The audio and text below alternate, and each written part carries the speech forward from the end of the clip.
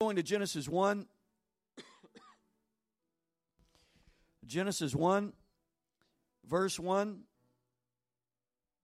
I don't know if you realize this or not, but this is the beginning of your Bible. This is the first page. These are the first words. Genesis 1, verses 1, 2, and 3. In the beginning, God created the heavens and the earth. The earth was without form and void, and darkness was on the face of the deep. And the Spirit of God was hovering over the face of the waters. Then God said, "Let there be light." And there was light. And I just want to preach a message today with the help of the Lord entitled, God Hates Emptiness. God hates emptiness. Emptiness is the devil's playground. And God hates emptiness. It'll make more sense as we get into it. I want to say a prayer. Father, thank you so much for your word. I pray that you would speak to our hearts. I pray that the words of my mouth and the meditation of my heart would be acceptable in your sight, God. Help me to speak your word. Help us to hear your word. Let it move beyond just our intellect and hit our spirits, our heart, Lord. And I give you praise for that right now in Jesus' name. Everybody say amen. God bless you. You may be seated. Next Wednesday night, not this Wednesday night, but next Wednesday night, we begin a new series entitled Journey Through Genesis. I think we have a pick for that, Journey Through Genesis. We are wrapping up our Faith That Shakes, a study through the book of Acts. As you know, we went on a 3.5-year journey through all the epistles, but we're about to embark on this journey through Genesis. I'm very excited about it. And we'll start with these verses that we read today. If Genesis is the book of beginnings, these verses are the beginnings of the beginnings. To understand the big story, the epic saga of the Bible, you have to dig into Genesis. Genesis is the soil out of which the rest of the Bible grows. It is the prologue. It provides essential details that makes the rest of the Bible make sense. In Genesis, we find answers to questions, causes to effects, reasons to realities. However, as we dig deep into Genesis, we find new answers to old questions. And when you find those answers, you also realize you're encountering new questions, deeper questions, and it's on and on it goes. There's so much tucked away in the book of Genesis. Here's something that helped me in my studying of the book of Genesis. Genesis is not intended to be a scientific book filled with scientific facts, trying to give us scientific explanations. Rather, the Bible is a revelation. It's a revelation from God, about creation, the physical, the metaphysical, man, angels, the devil, sin, redemption. And that revelation contained in the Bible begins in Genesis. It is the book of beginnings. And the opening volley is just packed with so much truth. In the beginning, God created the heavens and the earth. There it is. It just assumes God is. Always has been, always will be. It's just so powerful. He's the beginner behind the beginning. He's the creator behind creation, the originator behind origination, the intelligence behind design.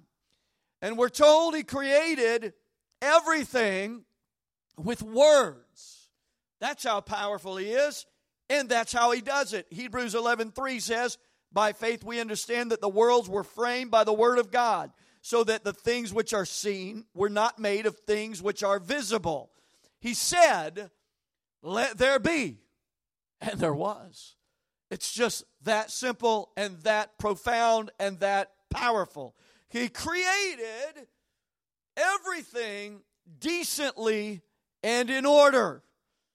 Isaiah 45:18 says, "For thus says the Lord, who created the heavens, who is God, who formed the earth and made it, who has established it, who did not create it in vain, who formed it to be inhabited. I am the Lord, he says, and there is no other. In the Hebrew, vain or void is the word tohu. Tohu. It means emptiness, vacuous, void. God says, I did not create the earth in vain, in tohu, in emptiness, in a vacuum, void. But by the second verse of the Bible, Genesis 1:2, we find the earth without form and void. And that's the same Hebrew word, tohu. So originally the earth was filled and not empty. Upon further examination of Scripture, one begins to understand something happened between Genesis 1:1 and Genesis 1:2. Now this is a deep thought. There's a lot more that can be said about this. We cannot cover this today. Come back for our journey through Genesis. We'll hit a little bit more of it. But because of what happened between Genesis 1:1 and Genesis 1:2, the world that God created unvoid became void. It went from being full or filled or correct to being empty, void. Something's wrong. Isaiah 14:12 speaks of a cataclysmic event that could have been the event, I believe it was, that took place. How you are fallen from the heaven, O Lucifer, son of the morning. How you are cut to the ground, you who weaken the nations. And on through the rest of the chapter it goes. Ezekiel 28:14-17 adds to this story of the demise of Lucifer. It says, verse 14, you were the anointed cherub who covers. I established you on the holy mountain of God. You walked back and forth in the midst of fiery stones. You were perfect in your ways from the day you were created till iniquity was found in you. By the abundance of your trading, you became filled with violence within, and you sinned. Therefore, I cast you as a profane thing out of the mountain of God, and I destroyed you, O covering cherub, from the midst of the fiery stones. Your heart was lifted up because of your beauty. You corrupted your wisdom for the sake of your splendor. I cast you to the ground. I laid you before kings that they might gaze at you. And he adds and goes on. Jesus said in Luke 10:18, I beheld Satan fall like lightning. Lucifer was cast to the earth and cast from his place of prominence. It was the first fall. Adam was not the first fall. Lucifer was. And there was an emptiness that followed his fall on God's creation. Again, we'll deal more with this in the Journey Through Genesis series on Wednesday nights. But what God did next is what blows my mind, and it is the focus of today's thought. So let me just say this right now. It's the title of the message, God Hates Emptiness. God is all about filling empty places, filling empty spaces, filling voids. He is the God who is more than enough, right? He is the God of life and life more abundantly, right? He is the God who anoints my head with oil and my cup runneth over, the psalmist said. He is the God who fills the desert with mighty rivers and streams. He is the God who fills the temple with his mighty presence. He's the God who fills us with the Holy Ghost and fire. And he's the God whose glory will cover the earth as the waters cover the sea. God hates emptiness. I said God hates emptiness. Say that with me. God hates emptiness.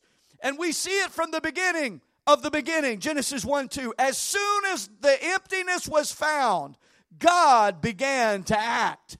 And here's the first thing that he did, and it's amazing to me. The first thing he did is this. The Holy Spirit moved on the emptiness. The Holy Ghost began to move over all of that emptiness. The Spirit of God was hovering over the face of the waters. Amazing language. Can I tell you that although God hates emptiness, he ain't afraid of it. He's not freaking out over the damage done, the destruction brought about because of the pride and rebellion of one of his top-ranking angels. Lucifer was one of three biggies. You had Michael, you had Gabriel, and you had Lucifer. Michael was a warring angel. We see him throughout Scripture. Gabriel was a speaking angel, always giving messages. And Lucifer, well, you study that passage in Ezekiel 28 and that one in Isaiah 14. He was beautiful. He was musical. I always tell our music department, if you're going to have trouble in a church, it's going to be in your music department because the devil is a musician, right? Yeah, that's quiet in here today. I want to get up here in your business. Yeah, you're going to have trouble in your music department because the devil's a musician, knows how to tweak music people and work on our egos. I am a music person. I understand that. But the devil was very musical and very beautiful, and one of the top three was an archangel. He was an archangel. I used to watch a TV show called Airwolf. Did anybody watch Airwolf back in the day? It was a helicopter pilot, Josh. Oh, my goodness, Airwolf was amazing. And his boss wore a white suit and sunglasses, and his name was Archangel. Archangel was the man. I'm above some of you right now, but some of you, I'm hitting you right here, and you're about to tear up right now thinking about it. I should have shown a picture of it. But there were three archangels in the Bible, and Lucifer was one of them. And God loses one of his most high-ranking, maybe the highest-ranking angel in that authority structure. He loses that one, and there is emptiness that transpires as a result of it. Lucifer was the cream of the crop, the cream de la cream, and he falls, and there's destruction. But the Holy Spirit begins to brood and hover over the damage done. Can I give you some application with that right now? Sin is destructive. There is a high price to pay for it. Collateral damage. A once full life can quickly become empty when sin enters the picture. There's a high price to be paid when our pride and arrogance gets a hold of us. There's a high price to be paid for disobedience to the word and rebellion against God. The consequences of sin can be devastating. Paul said in Romans, the wages of sin is what? Death. But hear me. God hates the emptiness in our lives, but He ain't afraid of it. Those wasted places in our lives, that pride and rebellion that burned so many bridges, those burned over places, those empty spaces, where there seems to be no hope for a new beginning. God is not afraid of that, and the Holy Spirit will begin to move. He specializes in that stuff. He's been there, done that from the very beginning, and He knows how to flow in those empty places and bring about change. Amen? He knows how to do it. He knows. Here at Life Point, we talk a lot about the flow. Wednesday night was crazy amazing. If you were here Wednesday night, let me see your hand. Like it was amazing. Like we had the unnamed missionary from unnamed parts of the world. It was funny. We pixelized his face on our post, like we can't name him. It's dangerous, but his last name is Bourne. His first name is Jason, right? It was hilarious. We couldn't name him. He was from parts unknown. We can't mention him. Can't put him on the podcast. We won't mention his name.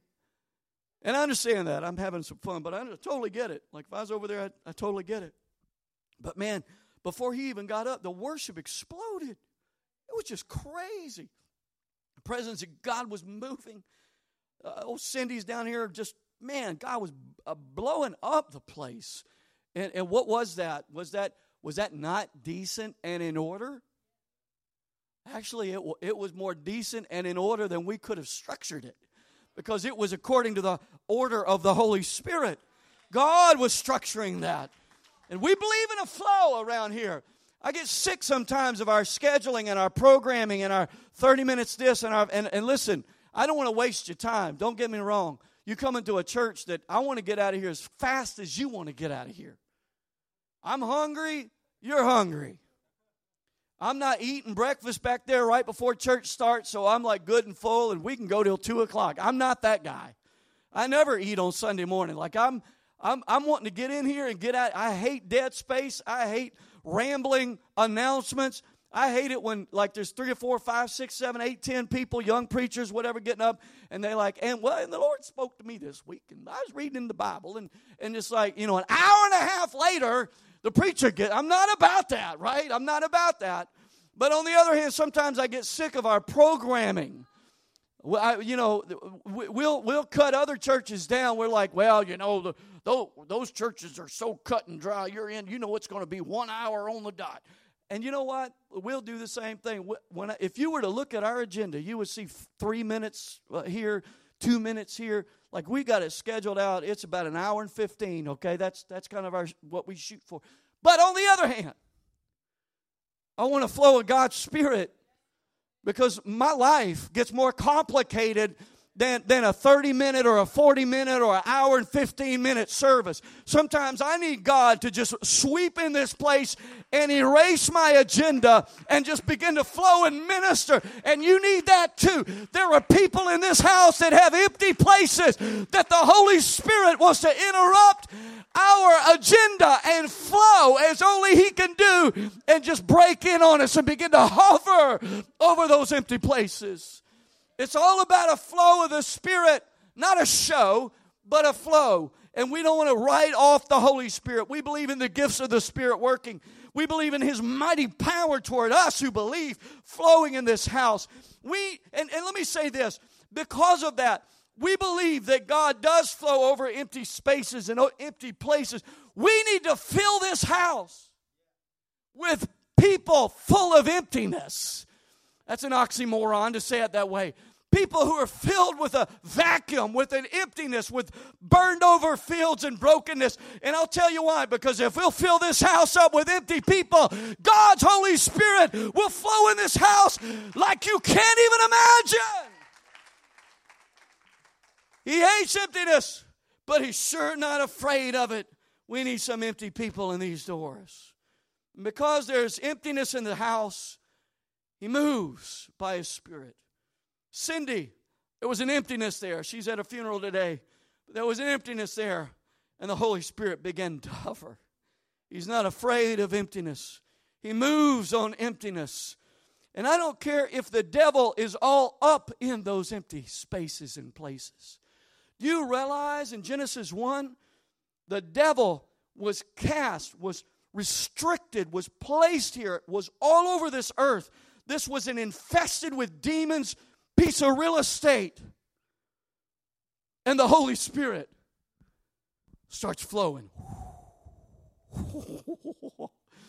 Who cares if there's a devil?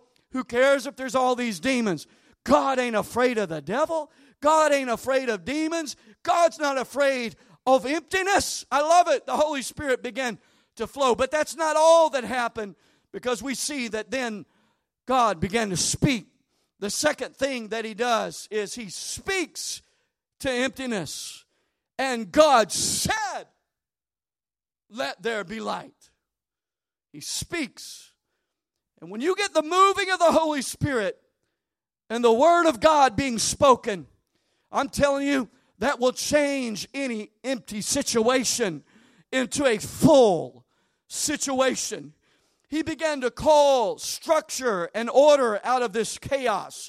The Spirit moved on the scene and then began to speak. And the Word spoken where His Spirit is moving will transform any situation.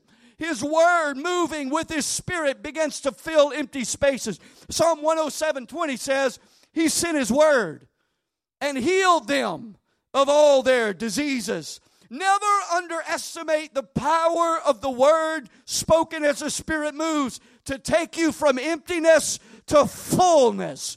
When you come to church and you hear the Word on a regular basis, when you pray the Word when no one is watching, when you sing the Word as the Spirit moves on you, there is something powerful taking place behind the scenes in the realm of the unseen that will eventually manifest itself and change the things that are seen. Never underestimate the power of going to church, of speaking the Word, of praying the Word as the Spirit moves on you.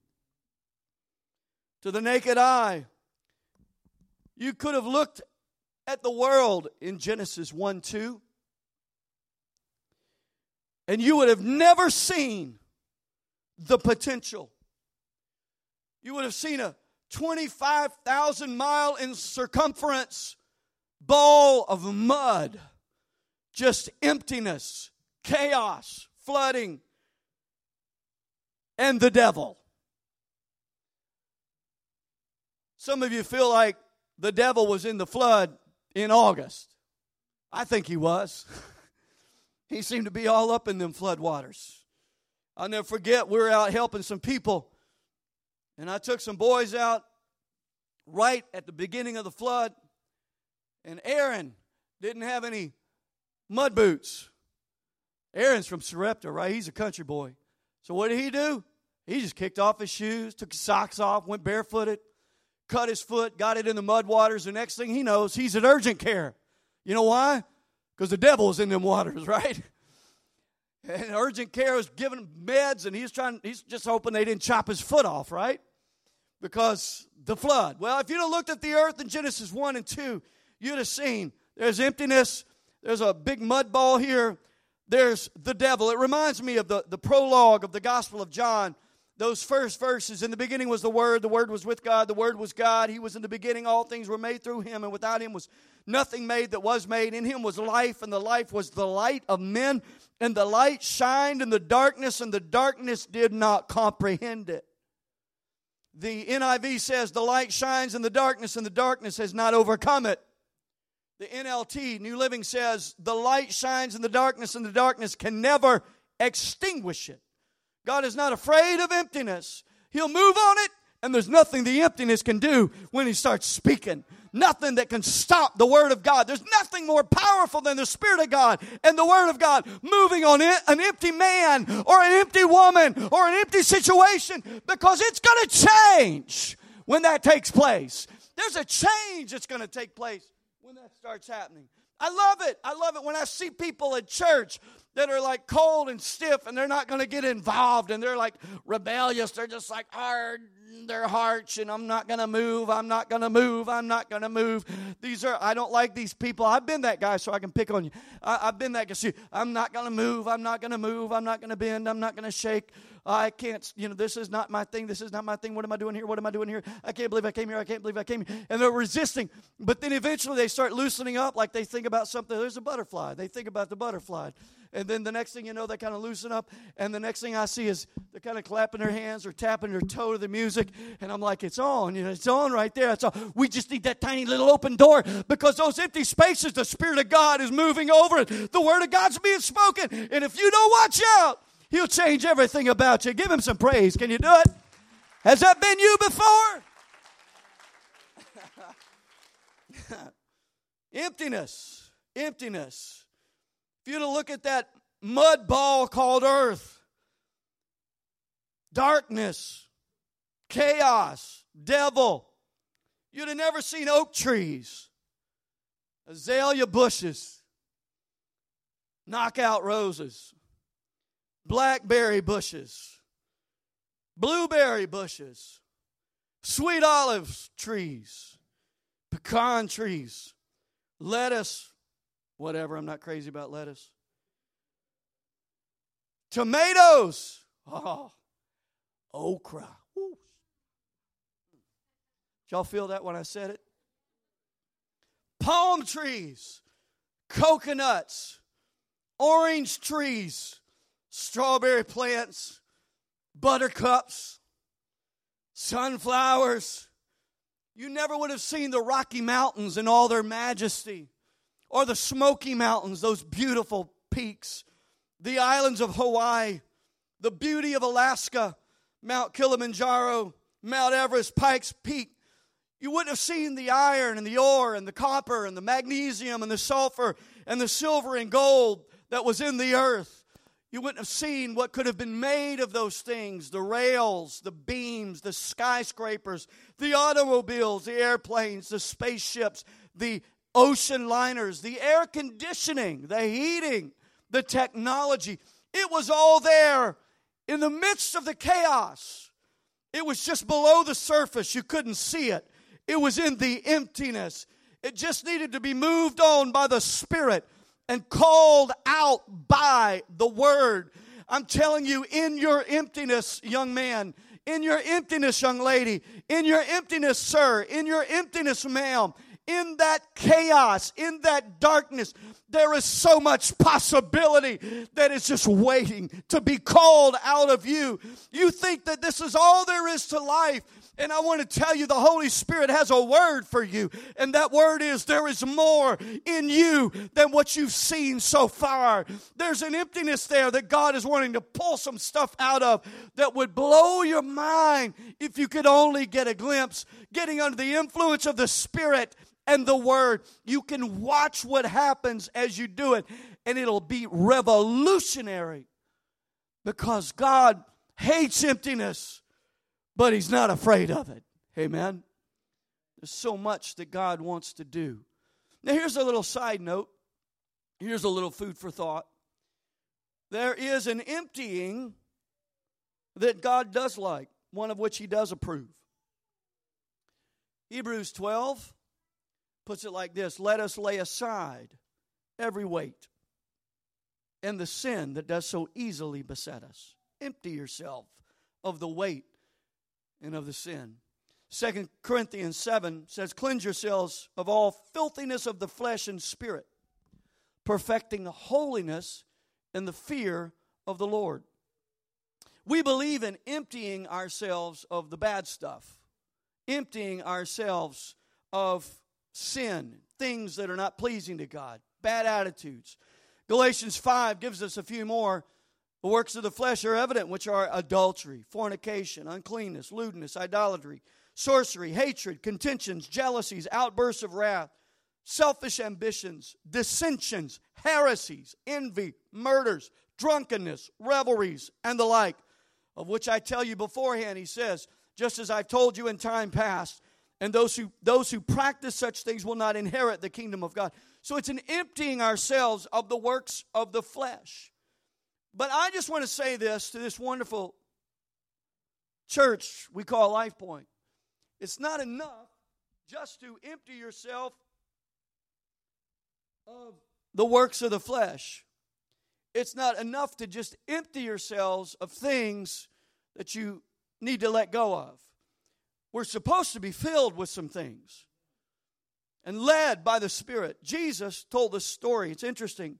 In the book of Matthew, verse 12, when an unclean spirit goes out of a man, this is an emptying of an unclean spirit. He goes through dry places seeking rest and finds none. Then he says, I'll return to my house from which I came, the man. And when he comes, he finds it empty, swept, put in order. Then he goes and takes with him 7 other spirits more wicked than himself. And they enter and dwell there. And the last state of this man is worse than the first. So shall it be with this wicked generation. In other words, it's not enough for us to get rid of some bad stuff. We got to be filled with some good stuff. That's what Paul said in Ephesians 5:18. Don't be drunk with wine, wherein is excess, but be filled with the Holy Spirit. You see that? Don't drink, but be filled with the Spirit, not the spirits from the club, but be filled with the Spirit, the Holy Spirit. It's not enough that we don't party. It's not enough that we don't smoke dope. It's not enough that we don't sleep around. We're supposed to be filled with the Spirit, filled with the things of God, filled with the Word of God, really, truly pursuing a relationship with God. It's not enough to just kind of live a decent life. I need to be a worshiper. I need to be a prayer. I need to be plugged in. I got to find my place, and I got to do what God's called me to do. It's not enough just to not do the bad stuff, but you need to do the good stuff. I know there's some good people in this room, and you do some good stuff, and you don't do some bad things. But I want to challenge you today. Whatever you've quit doing, hallelujah, I give you an applause for that right now. But instead of just not doing some things, why don't you start doing some things that we know from the Word God's called you to do, right? Be filled with the Spirit. Give God your worship and your praise. Be faithful in your giving and your tithes and offerings. Don't just not do stuff, but do the right stuff that God wants you to do. Be filled with the stuff that God has for you. Don't let that old evil spirit come back and find your house empty. Have it filled up with God's stuff where there just ain't no room anymore. Amen? And when that old voice comes calling, you can say, I ain't got time for you. I'm filled up. I'm a busy man. I got things to do. I'm going to the house of God. I'm bringing my family. I'm going to walk up to that front and raise my hands and give God the praise. Oh, magnify the Lord with me. Let us exalt His name together. I'm not just going to sit there like a bump on a log and be a good man, but I'm going to be filled with the things of God and be a God's man. Amen? Hallelujah. So there's some emptiness that God does like, but you see what I'm saying? There's an emptying, but then a refilling, a filling with other things. God is not afraid. He's not afraid of your emptiness. I love this. Psalm 51, David's psalm. This is his song and his prayer. David, you know, the giant slayer, the shepherd boy who became the king. I love the story of David, man. He is one of my heroes. Just incredible, incredible. Kills Goliath. I mean, kills a bear, kills a lion when no one is watching, kills Goliath on this biggest stage of all time. We still talk about it today. It's incredible. David was incredible. And he's the king, and he's powerful. But at his zenith, the height of his power, David makes some mistakes. His arrogance and his pride brings him to a place of emptiness with Bathsheba and with Uriah. On the heels of losing so much, there was so much emptiness because of the sin of adultery and murder that David willingly plotted against God, rebelled against God, and with forethought did these evil things. He lost so much, and on the heels of it, we have Psalm 51, which is his prayer and his song after the worst sins of his life. You talking about an empty man. You talking about losing so much. Even the child of his adultery died at birth. It was a nightmare season of failure for David. But he sang in Psalm 51, verses 7 through 15. I'm going to read it from the Message. Soak me in your laundry, Lord. In other words, I'm filthy, but I'll come out clean. Scrub me, and I'll have a snow white life. Tune me in to foot-tapping songs again. Set these once broken bones to dancing. Don't look too close for blemishes. Give me a clean bill of health. God, make a fresh start in me. Listen to this. Shape a Genesis week from the chaos of my life. Don't throw me out with the trash or fail to breathe holiness in me. Bring me back from gray exile. Put a fresh wind in my sails.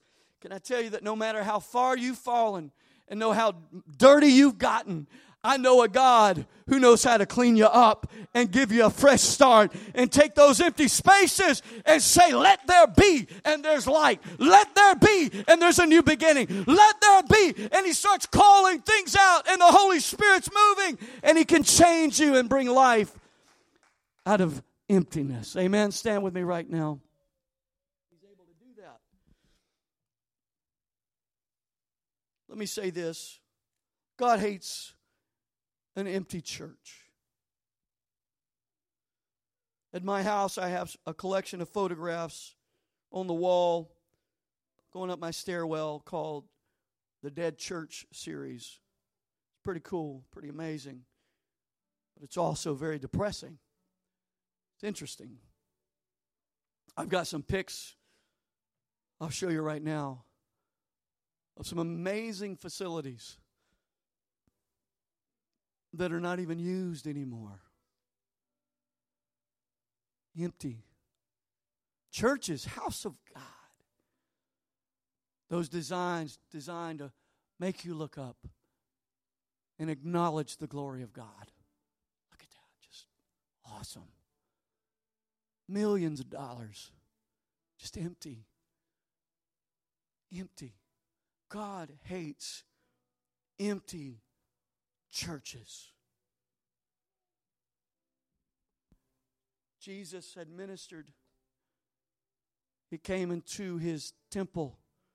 The Bible says the zeal of the Lord hath eaten him up. And he came suddenly to his temple. The temple in Jerusalem 2,000 years ago was his. He had the title deed to it. He was the God of that house. He was the king of that castle.